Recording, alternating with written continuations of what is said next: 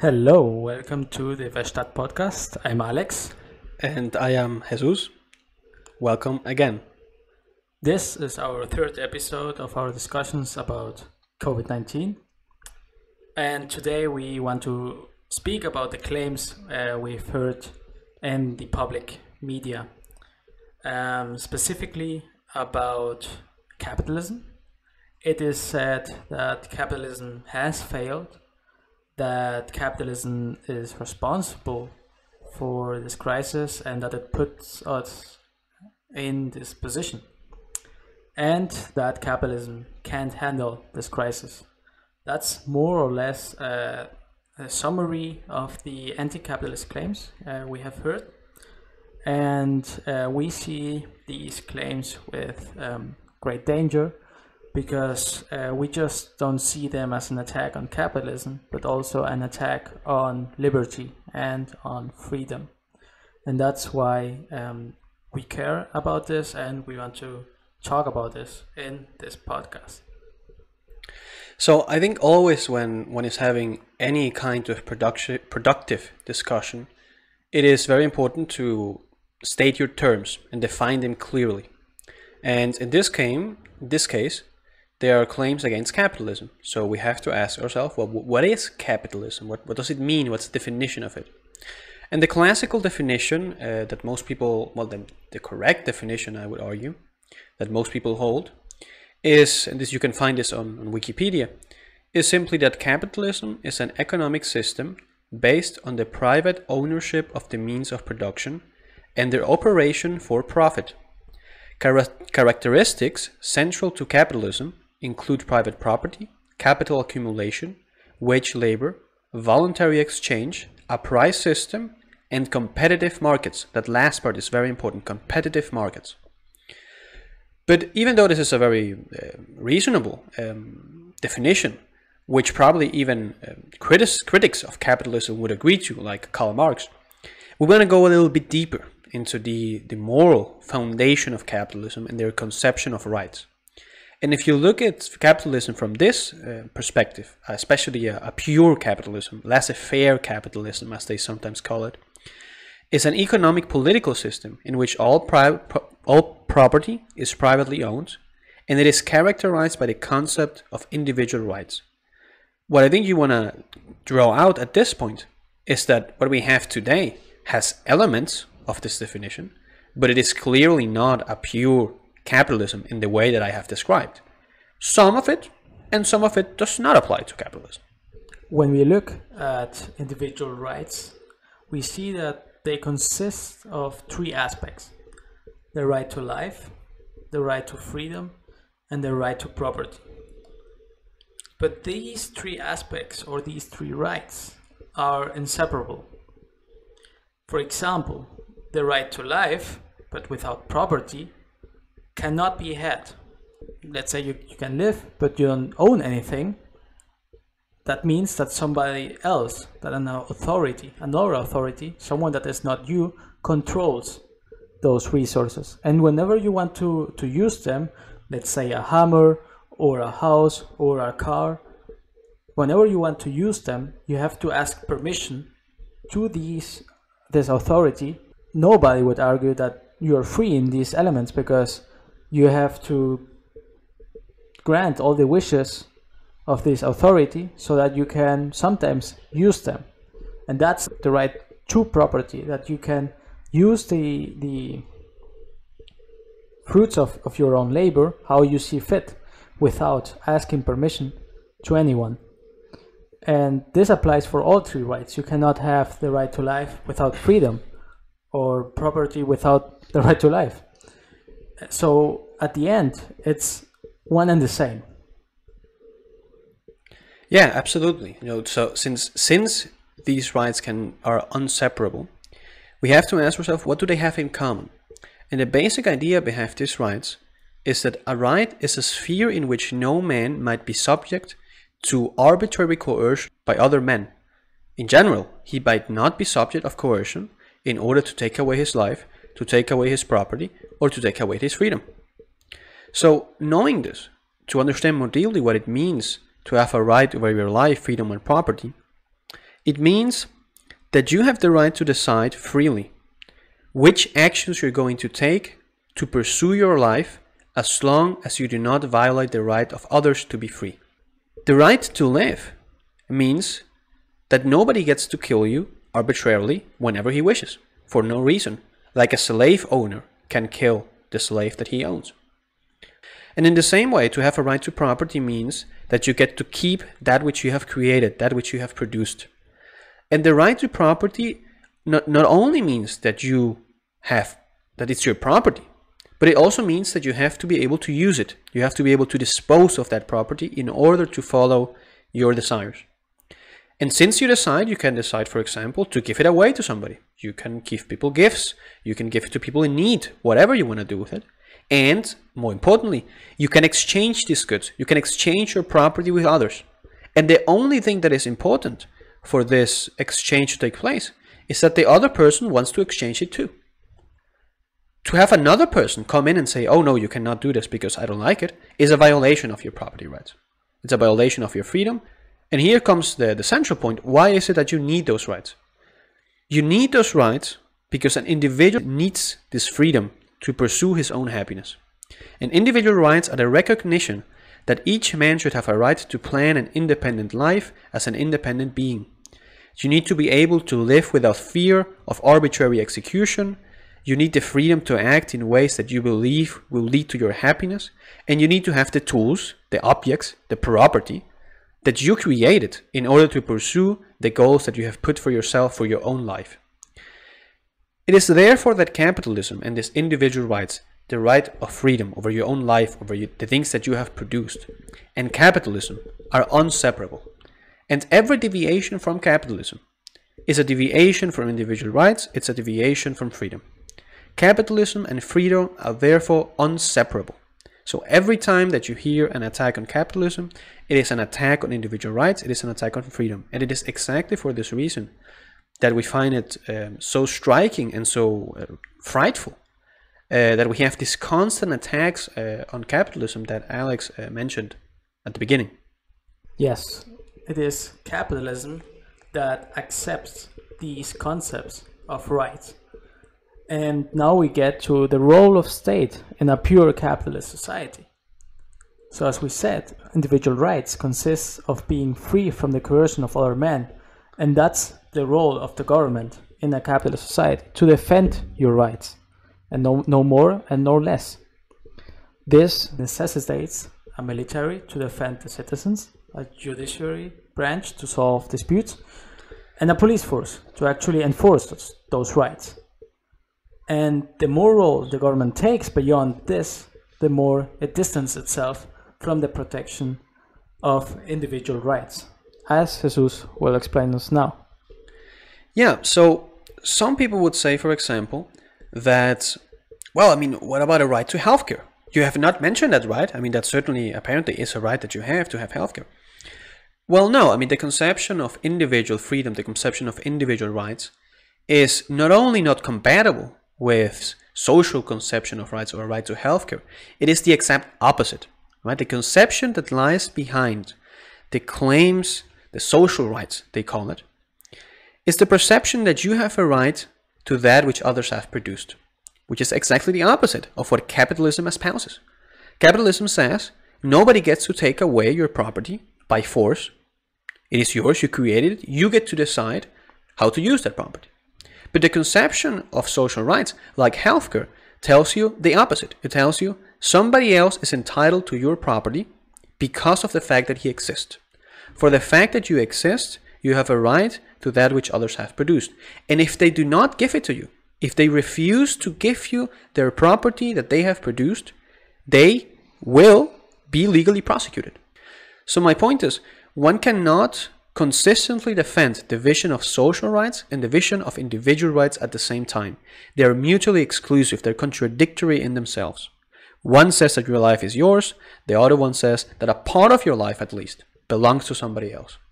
We have seen in essence what capitalism is. It's not just private companies, it's the whole package. It's the government defending your rights, the three basic rights we just listed, and defending you from the coercion of other men, and that's it. It doesn't step in, it doesn't tell you what's a good trade or how much your wage is or how long you can work, and it doesn't even guarantee you the life. It just tells you, I will protect you against other men from interfering in your life, but I won't guarantee you the life. I won't give you food or healthcare or education, because as we said, it's the opposite. Yeah, exactly. Because to ensure you that, to say you that we are going to grant you food for the fact that you exist, is a contradiction. Because where does that food come from? Well, somebody has to produce it. So you have to take it away from some to give it to others. So you cannot have both at the same time. It's a contradiction in terms. It's not possible. Yes, so now that we know what capitalism is in real, pure capitalism, then we see clearly, when we open our eyes, that we don't live in such an economy, in such a society. We live in a mixed economy. It has some parts of capitalism and some other parts of socialism or statism. Government is just everywhere, and it is everything nowadays. Government is the police, it's the fire department, it is the hospitals, it is multiple insurances like health insurance, pension insurance, employment insurance. It is a bank, it is the kindergarten, it is the schools, it runs the televisions and the news reports. And it tells you what food is safe and what drugs are safe and which one are not, and it forbids you from taking those it doesn't see fit. It also tells you how much you should earn, or at least what's a minimum wage, and how many hours you should work, and what's a maximum, and at what prices you can sell some goods, and in what conditions. I mean, government is just in every aspect of our lives, everywhere. GDP, most governments spend between 40 and 50% of the GDP of their countries. I mean, that's half of their economy running by the state.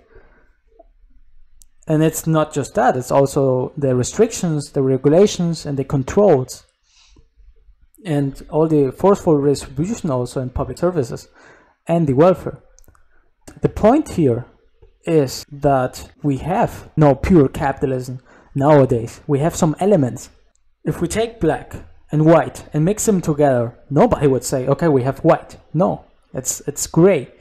And today we have a dark gray, a statist socialist system with very little capitalism. So it's not easy as to attribute everything that's going wrong nowadays to capitalism, because it's not easy even to find where capitalism is nowadays.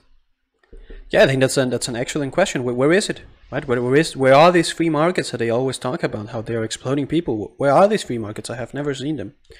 Well, every day I see them less, which is very sad. I would argue, as Alex has said, that many of the evils that we have in today's economy come from the statist part of our system. And it's interesting because especially many people on the left would even agree on this point. There is corruption. There are big companies getting special privileges from government, and they have specially government-granted monopolies which they use to exploit the workers and so on. And we agree. We couldn't agree more. That's wrong. You shouldn't get special privileges. You shouldn't get a government-granted monopoly. But that is not a feature of a free market. That is a measure that is instituted by the state and can only be instituted by the state.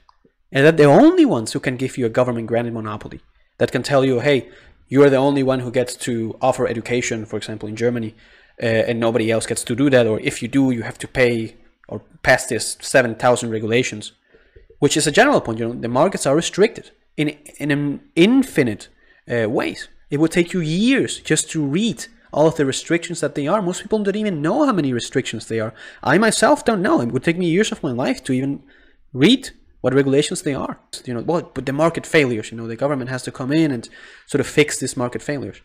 But nobody talks about government failure. You know, they look at the market with all of its, you know, all of its flaws, so to say, in this real world.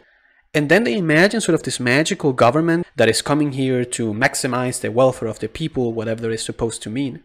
And we never look at the problems that might be behind that also system, right? We have two systems, and we have to look at both of them, what's good and what's bad. We cannot simply look at what's bad about the market and pretend like government is perfect. And it's especially interesting that the industries in which there has been, the more severe crises in which there have been greatest failures have also been those systems that are most heavily regulated by the state. It is the public healthcare system that was not prepared for a pandemic. To call the public healthcare system in the US or in any country, in the OECD countries, so basically the countries in the West, to call that a capitalist healthcare system is ludicrous, right? I mean, even in the US, it's extremely regulated. You have Medicaid, you have Medicare, all sort of mixed regulations. That's partly run by the government. Not only that, the government made restrictions that makes it practically impossible for private companies to prepare for it and make it extremely difficult for them to enter now. And then you say that it's a fault of the companies that they don't provide the products? Well, no wonder, you made it impossible for them. And who shut down the economy? It wasn't Bill Gates. He can't. The one who shut down the economy was the government, mandating lockdowns, forbidding shops, restaurants, and hotels to keep on working. And I'm not even saying that that's necessarily wrong or good. I'm just saying it was not the free market. It was the government. So to then blame this on supposed free markets is really strange. Yes, to go more concretely to some of the claims, many point at USA and use it as an example because it's supposedly the most capitalist country there is, and they point out how many people have died there. But if we look closely, we see that the failures in USA were not caused by the free markets, but by the government. For example, the first months of the pandemic, the CDC, Center of Disease Control and Prevention, held the monopoly over the COVID-19 tests in USA. So whenever you wanted to test, the only way was through the CDC. And together with the FDA, the Food and Drug Administration, they initially blocked all the efforts by universities and businesses to develop and conduct these tests. The first tests in USA were done ignoring these regulations. And that's how they found out the first tests in USA. And then there's also a lot of regulation. For example, if you want to produce and sell masks, you have to ask the government for permission, and that permission could take up to 60 days, even though they sped up the process right now. Normally it would take even more. There are also a lot of licenses. For example, if you're a doctor or a nurse in a state in USA, you cannot just work in another state. Or if you want to expand your hospital's capacity, you have to first fill a certificate of need, where you have to argue why the community needs more beds. So it's not why the hospital needs more beds, no, it's the community. And of course, all competing hospitals can come in and say and argue against. No, I don't think there's need in that community. This is everything but capitalism. It's the opposite. It's having less competition in this very important sector. And there are studies that show us that this reduces the typical beds, the number of beds in typical hospitals by 12%. And it also reduces the amount of hospitals in general. And it increases the prices of the hospitals, making it easier for these existing hospitals that are there to make profits. But this is not capitalism. Because we see a private company being there, it doesn't mean that this is capitalism. Capitalism is a system. It's not just one company being there. You cannot attribute that because you see one evil company, private company, that it's fault of capitalism, because it's the government that has given them these privileges, and only the government can give them these privileges. And I wonder, how much will it take until people start blaming the government and the politicians for the failure? How much statism and how much do we have to reduce capitalism until people say the other way? Yeah, I think it's an excellent question. And I don't know, I mean, if you look at the supposed so-called stimulus package, billions of dollars thrown away. And even then, that's, the government had to do that. It was a necessity. I don't think it was a necessity. But as I make a more general point, I think this is, I mean, if you try to think scientifically about these issues, right? If you actually try to, if you're on statistics, you would find this kind of approach really bizarre, right? You see an effect. For example, you see high prices, and then you say, oh, high prices. There is apparently some free market, a little bit. I don't know. Therefore, it was capitalism. No, I mean that's strange. You have to look at the entire market. You have to see, okay, how were prices before? What measures were introduced? What happened when this measure was introduced? Oh, we see, for example, a measure against price gouging was introduced. 2 days later, there's a black market created. Yeah, we would say, oh, okay, so it was the measure that was bad. And then we would say, okay, the price rose. Why did it rose? Okay, part of it, for example, might be because of a bad measure. And perhaps another part of it might be because of capitalism. Who knows? But you actually have to look at the data. You have to look at the case. You have to think about it.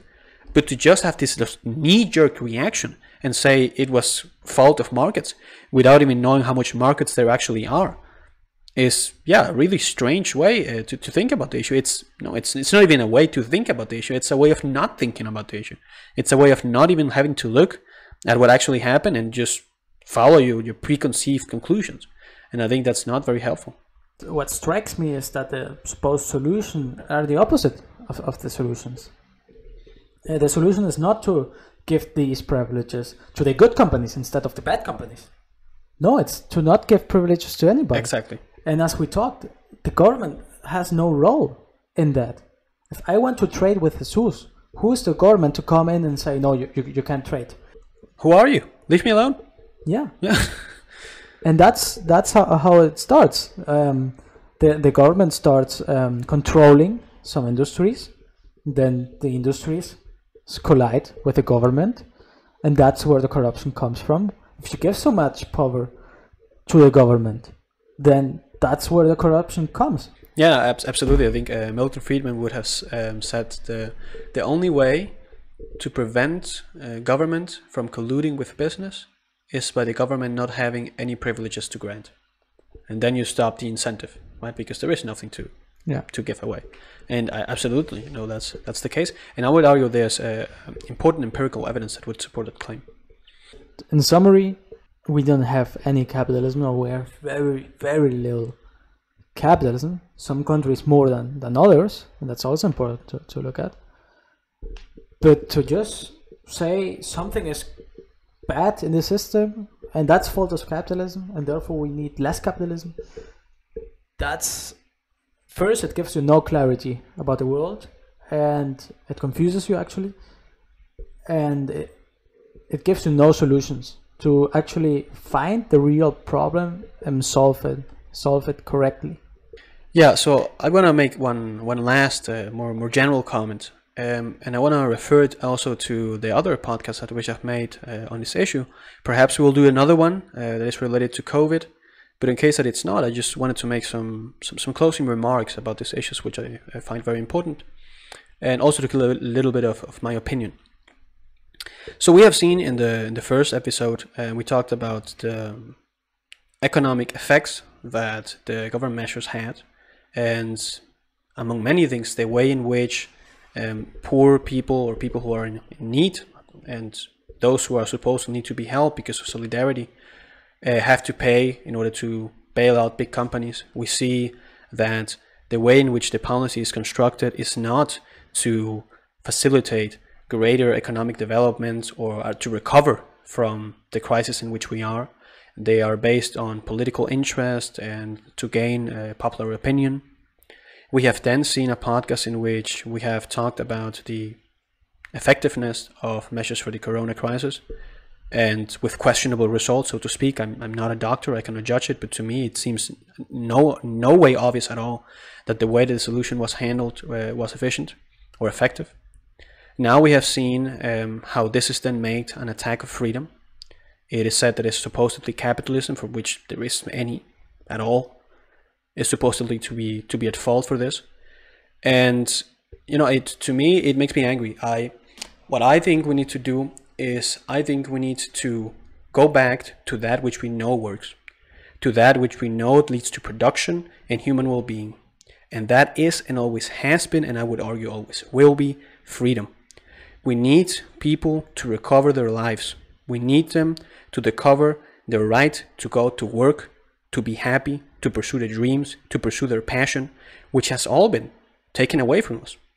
And perhaps part of it was justified, but that's the actual effect that it has had.